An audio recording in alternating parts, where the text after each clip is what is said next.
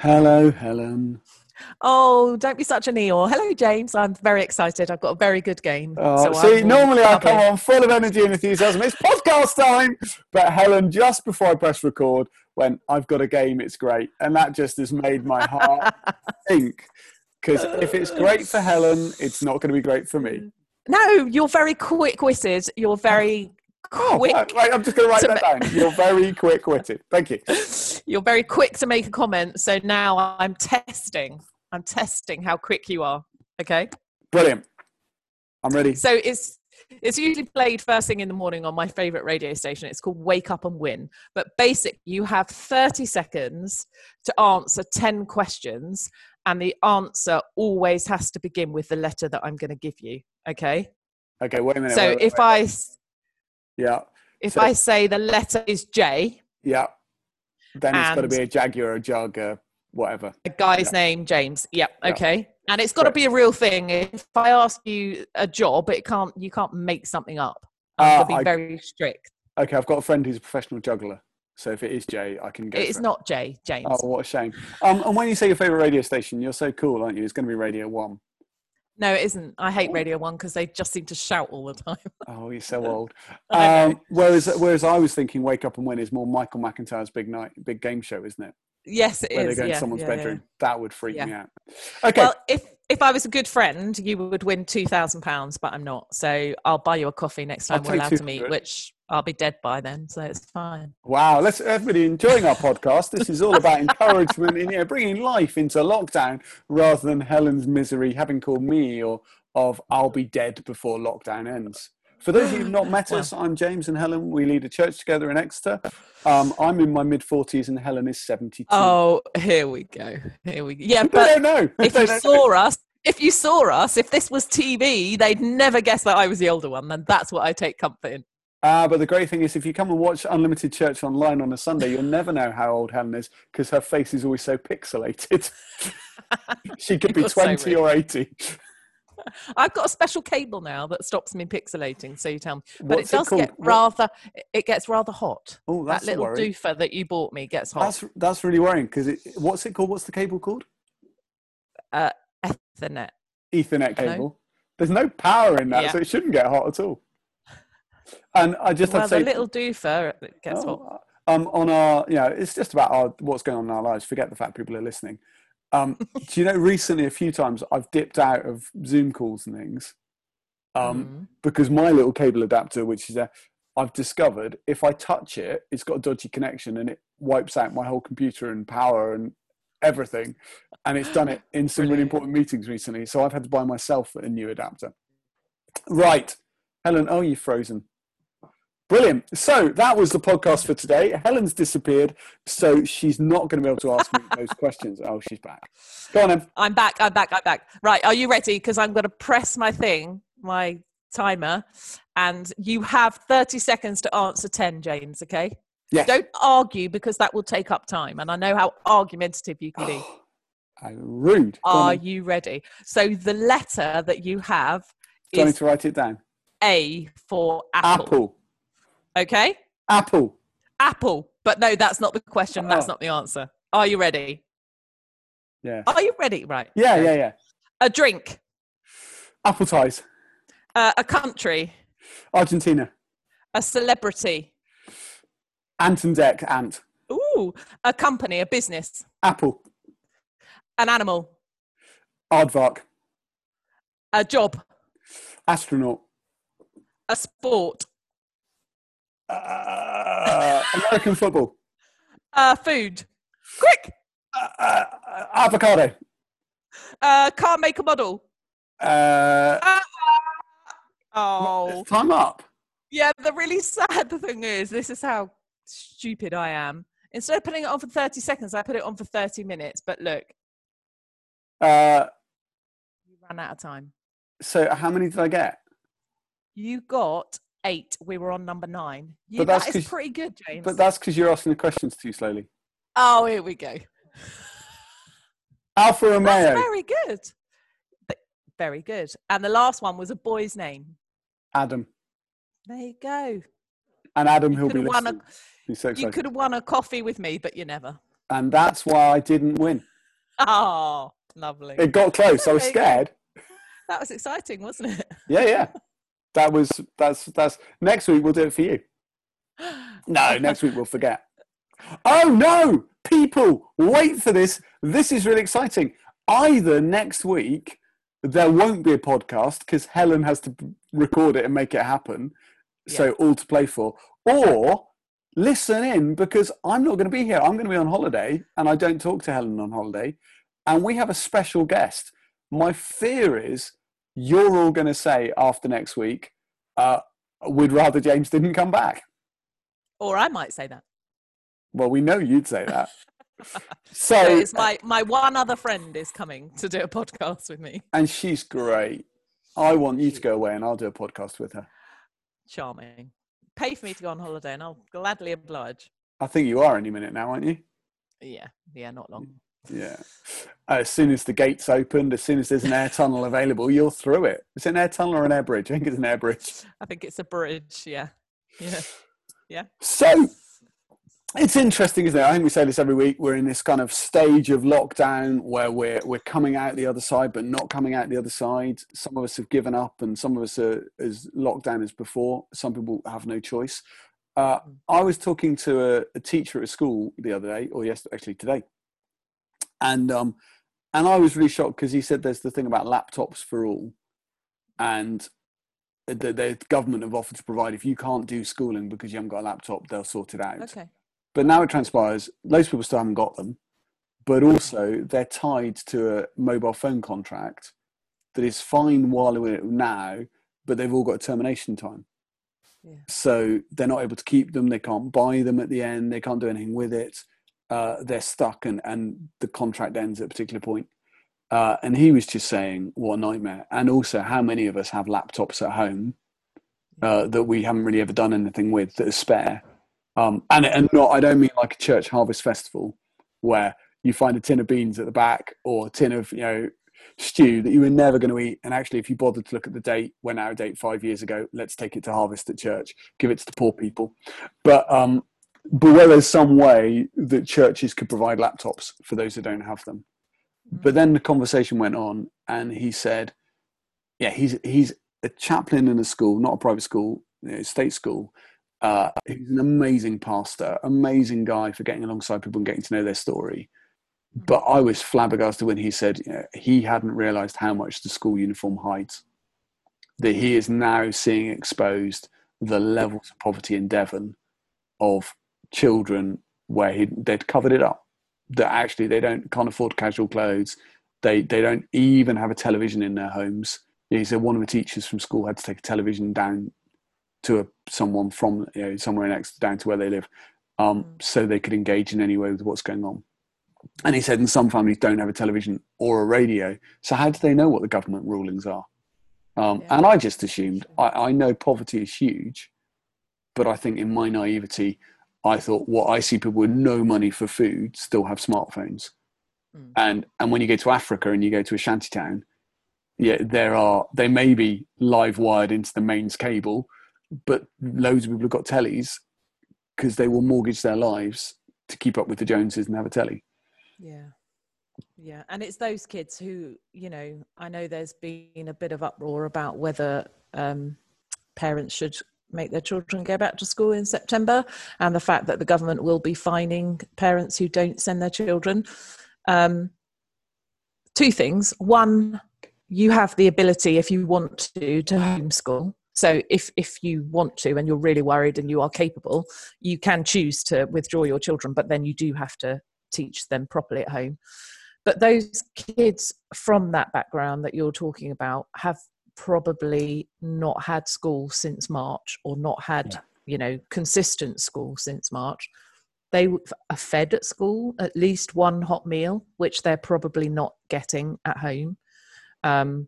Somebody is making sure that they're okay, and they don't have, as you say, they don't have access to the internet, even if the teachers are providing something online.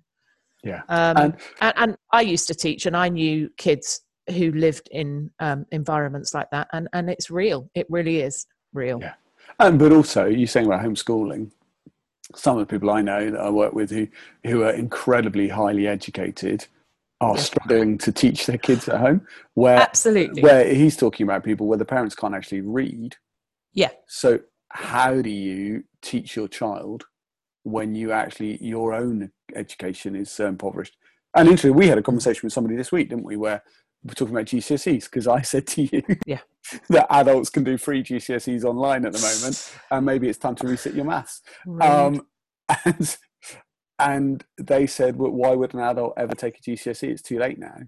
And I was talking to a families worker in Plymouth, where she's saying she works with year 10s, year 11s, but her passion would be she's trying to set up in their community centre or pre-lockdown, adult education to get GCSEs, because as the parents are watching the kids get GCSEs, they're going, if only I had a maths at a GCSE or English, I could get a job that would take me out of the poverty trap. Yeah. Yeah. And, the person we were talking to said, oh, but GCSEs are just a stepping stone. For some people, that's what their goal is, to attain a GCSE. That isn't a stepping stone. That's the end result of where that's the only place their eyes can get to, no higher than that. And, everyone thinks I'm really posh and, very middle class. I'm the only... knows, yeah. You're so rude. I'm the only person from my family who went to university. Yeah. My parents didn't stay at school. They had to leave as soon as they were old enough to go out and get a job. And I always remember my mum saying to me, when I didn't understand why she'd go out first thing in the morning, come home last thing at night, be absolutely exhausted. I said, Mum, why do you do this? And she said, because I don't want you to have to. Yeah. So she earned the money to be able to make sure that I could go to university so that I didn't have to do all the hard work that she did.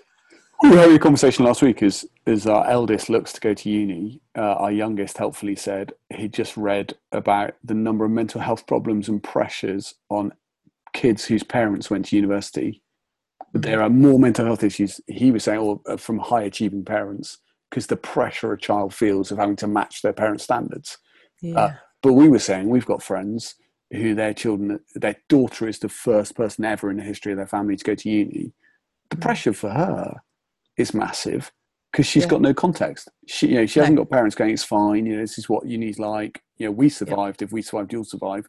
I think what our son was probably saying, that you'll push your parents, don't push my big brother. But actually there are massive pressures there, aren't there? And the massive pressures around finance of... For us, we would say it's really worth having a university education. For people that haven't got one, and there's a real thing about student loans that for families that don't, they're going, it's a debt you can't afford to get into, rather than it's a kind of glorified grant. And so there's all the financial fears there. It's eye-boggling money you're wasting on education potentially, or helps you. And it's interesting because I've got 4 children. 3 have either been to uni or in uni. And our son, who was probably the most intelligent in terms of exams, felt pressure to go to uni because that's what everyone was doing. That's what everyone told him he had to do at school, us included. Dropped out middle of year 2, is now on a kind of... educational scheme with a company, the old YTS, I would imagine, type thing, absolutely loving it. Whereas at uni, he was anxious, fearful, worried, all of those things that was not great for his mental health. So, we've got to think about these young people as individuals and not just herd mentality of get them all through university, because at the end of it, there's not jobs for everyone either. And also rewinding to what you were saying before about GCSEs, that people, like, whether it's your thing you're pitching for, actually for loads of people, that the fact that at school they felt stupid, that they didn't engage, that GCSEs were beyond them, where the assumption is you just have to achieve it. Some, they don't kick into gear, but there's reasons for it. That's scarring for life, isn't it? Absolutely. If you failed at 15 when you're forming your self-esteem and your self-identity, and nobody's affirming the fact that you actually are useful and good, you are in effect condemning a person to go, well, I'm never going to achieve much. What's the point in trying? and I can't have ambition or drive. No. And I used to be head of year, so I got called in to deal with real issues in school. We'd have walkie-talkies. I felt a bit like Hawaii Five-0, which was very exciting. Sorry, we're all too young to know what Hawaii Five-0 is. Hey, there's a new series out now. Is there? I love Hawaii Five-0. Carry on. Oh, you should watch it. There's a really, really hot guy in it. Really. Oh, good. I definitely need to watch it now then. By the way, Helen is a vicar in the Church of England. Half the and time happily married. Comments. And I could guarantee that most of the time I was called to modern foreign languages because I worked in a secondary modern, which is where they'd failed the 11 plus, because these kids were expected to learn French when they couldn't even write their own name. Yeah. And you just think it's no wonder they're trying to jump out the windows and hanging off the light fittings when the curriculum says they have to learn French when they can't even articulate anything well in English or write or read. So this is all very depressing. And actually we run a church that's all focused on people who, at that age, at the age of just beyond GCSEs. And actually a lot of the guys we hang out with and do outreach work with, well, we do lots in schools, which is mentoring people who are struggling with it, but also sixth form college.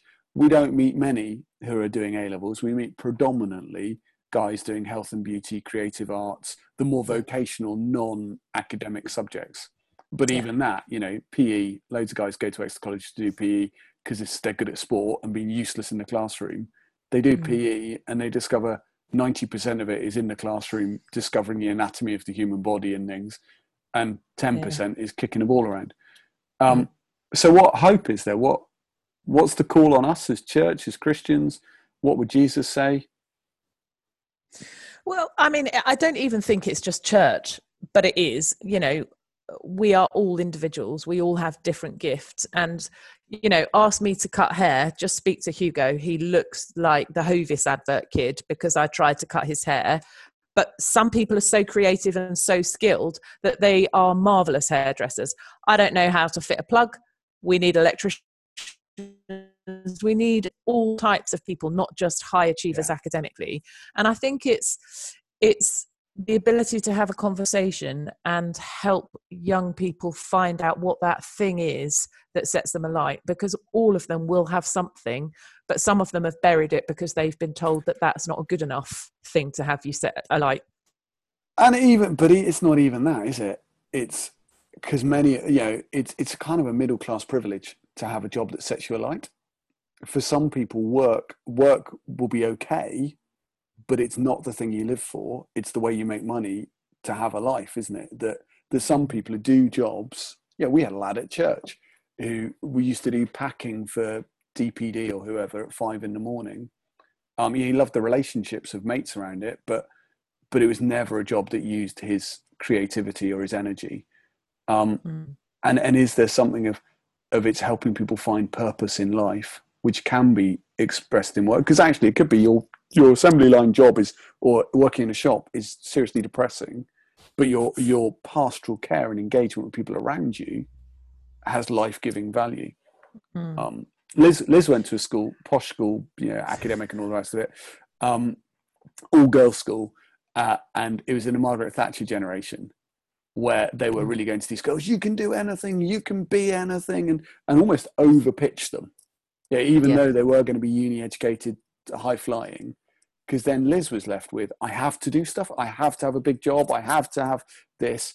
And just having kids would be a complete failure rather than having a high powered management job and having children on the side. And so she's left going, what's my identity? Where she'll probably correct me on that, but generally, and we can missell to people so easily, can't we? Under or over pitching, where I think our heart would be, let's be fully who you are and fully alive in Christ, and discover the confidence in who you are before you find confidence in what you do. Yeah. And that's where school condemns kids, because it just shows them what they're not good at. And we all although there are great teachers who go beyond that and give more than that and that's what that's what we're invited in to do as well, isn't it, as chaplains in schools, is to recognize in young people that they are first and foremost people, and that they matter regardless of what they can or can't do, can or can't achieve. I'm really interesting with the lad I talked about before. He got expelled on his first, no, not expelled because that wouldn't have worked. He got suspended on his first day at school, a secondary school, because he punched a kid. And his school, first year 7 and 8, were a complete disaster. And he turned around in year 9. And I said to him, why did you turn around in year 9? And he said it was all down to a TA. And it was a TA who listened to him and made him feel like he had value. And I know he probably wasn't getting that at home. And that one person changed the trajectory of his life, which is interesting because you could be going, well, what matters in the school is the teacher. They're the ones teaching that. And if you're a TA, do you want to become a HLTA? And do you want to become a teacher? And is that a menial job? Rather than going, actually, that's so key. And that could change young people's lives more than being a French teacher. Probably more than any French teaching. And I like, it's the whole Black Lives Matter thing, isn't it? Of Black Lives Matter, all lives matter. That Jesus pursues the one. That the 99 sheep are left to go after the one. That one of my favourite songs of reckless love of God bashes down walls to get to us. And so often, all we need in whatever context, whether we're 13 or 30 or your age, is to know I matter. Yeah. And lots of kids kicking off in class is because they feel they don't matter and they're not listened to. And it's interesting, isn't it? Because as church leaders, we need to understand, and as teachers, but it's much harder, I think. Everyone has a backstory. Hurt people. So they usually have something. I remember my first day at my school, I had to restrain a young boy because he was wiping out the classroom, kicking off, shouting, screaming, swearing, and I had to restrain him. And when he'd calmed down and I began to have a conversation with him, it was his birthday and no one at home had remembered. Yeah. I would kick off. You really would kick off. I really would kick off. off. But we don't take time to listen. We just see behavior. Even as adults, we see behavior and think that's not acceptable and don't look or dig behind. Where Jesus always, when he met anyone, engaged in conversation before he said anything and made them feel welcome and loved and important, I think. And I don't know if I talked about it in podcast, but I preached on it the other week, the woman at the well. I just love the fact that Jesus meets someone who's clearly got a dodgy situation, and his opening thing is, I need your help. Can you help me? I haven't got any way of getting water. You've got something I haven't got. And so he's empowered and come under her. Yeah. Rather than the whole thing of kids at school going, well, should I listen to you? Just because you're a teacher. There's a phrase which you've left teaching too long ago, but you don't ever talk about bad behaviour in schools anymore. And then you usually go, oh, it's politically correct, but it's something about it's exactly what you said. In fact, it's not a kid's misbehaving; they're acting for a reason. So rather than telling a kid off because they're kicking off, it is that stepping back and going, hey, what's going on here? Why are you doing this? Which teachers in school often, most of the time, don't have time to do. They've got 30 kids in a class. Exactly. You haven't got time to stop and chat to Johnny. And because I struggle with that, when our kids were little and having a tantrum or whatever, even just with the undivided attention of one parent on one child, helping them get out of that and disengage takes time and isn't always easy. Yeah. I think my teacher in me wants to scream, though, that when you have the conversation, you still have to say, and what you did was unacceptable. Yeah. Not that it was bad behavior or label it, but actually it does need calling out. Otherwise, we just have people who think that bad behavior is okay. My sister's just about to get a puppy. I got a puppy 3 years ago. She's saying, everyone's telling me now that you shouldn't tell them off and you shouldn't discipline them and you shouldn't. And you shouldn't beat a dog, obviously. But I put stones in a little plastic jar and I would shake it if Maisie did something. like chew something, and it didn't hurt her, but it startled her. Yeah. You're not allowed to do that, apparently. I said, so now we're just going to have wayward dogs everywhere. And we have a culture of entitlement. So, you know, I think I talked about in podcasts the other week. I just talk about the same thing all the time. But, you know, blokes kicking off with music across the road. If I went out and challenged them, that's out of order on my front. And and people cycling through town with their, what would have been a ghetto blaster back in the day, on their bike is phenomenally selfish, because I have the right to listen to my music, even if it disrupts everybody else. And there needs to be some boundaries there. And it is, you know, your old boss, his dog, his wife would walk in the kitchen, the dog was kicking off, and she would just call his name, and the dog would sit down and behave. If he called the dog's name, the dog just ignored him and laughed at him. And it was just this amazing thing. We all knew we're scared of her. And there is that. Actually, no, that's discipline. That's about good behaviour, and kids to grow up functioning human beings who aren't selfish. And selfishness comes into relationships and everything else. You're almost setting them up to fail, aren't you?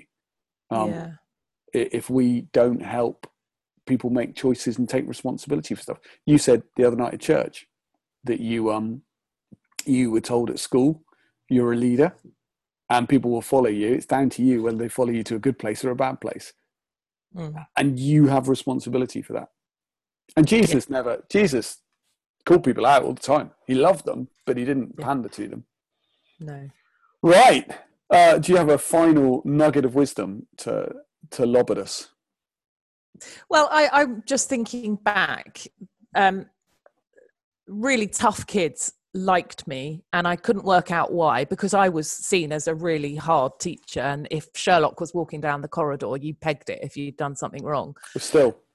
But when I talked to them, it was because they said that I gave them time and I spoke to them with respect.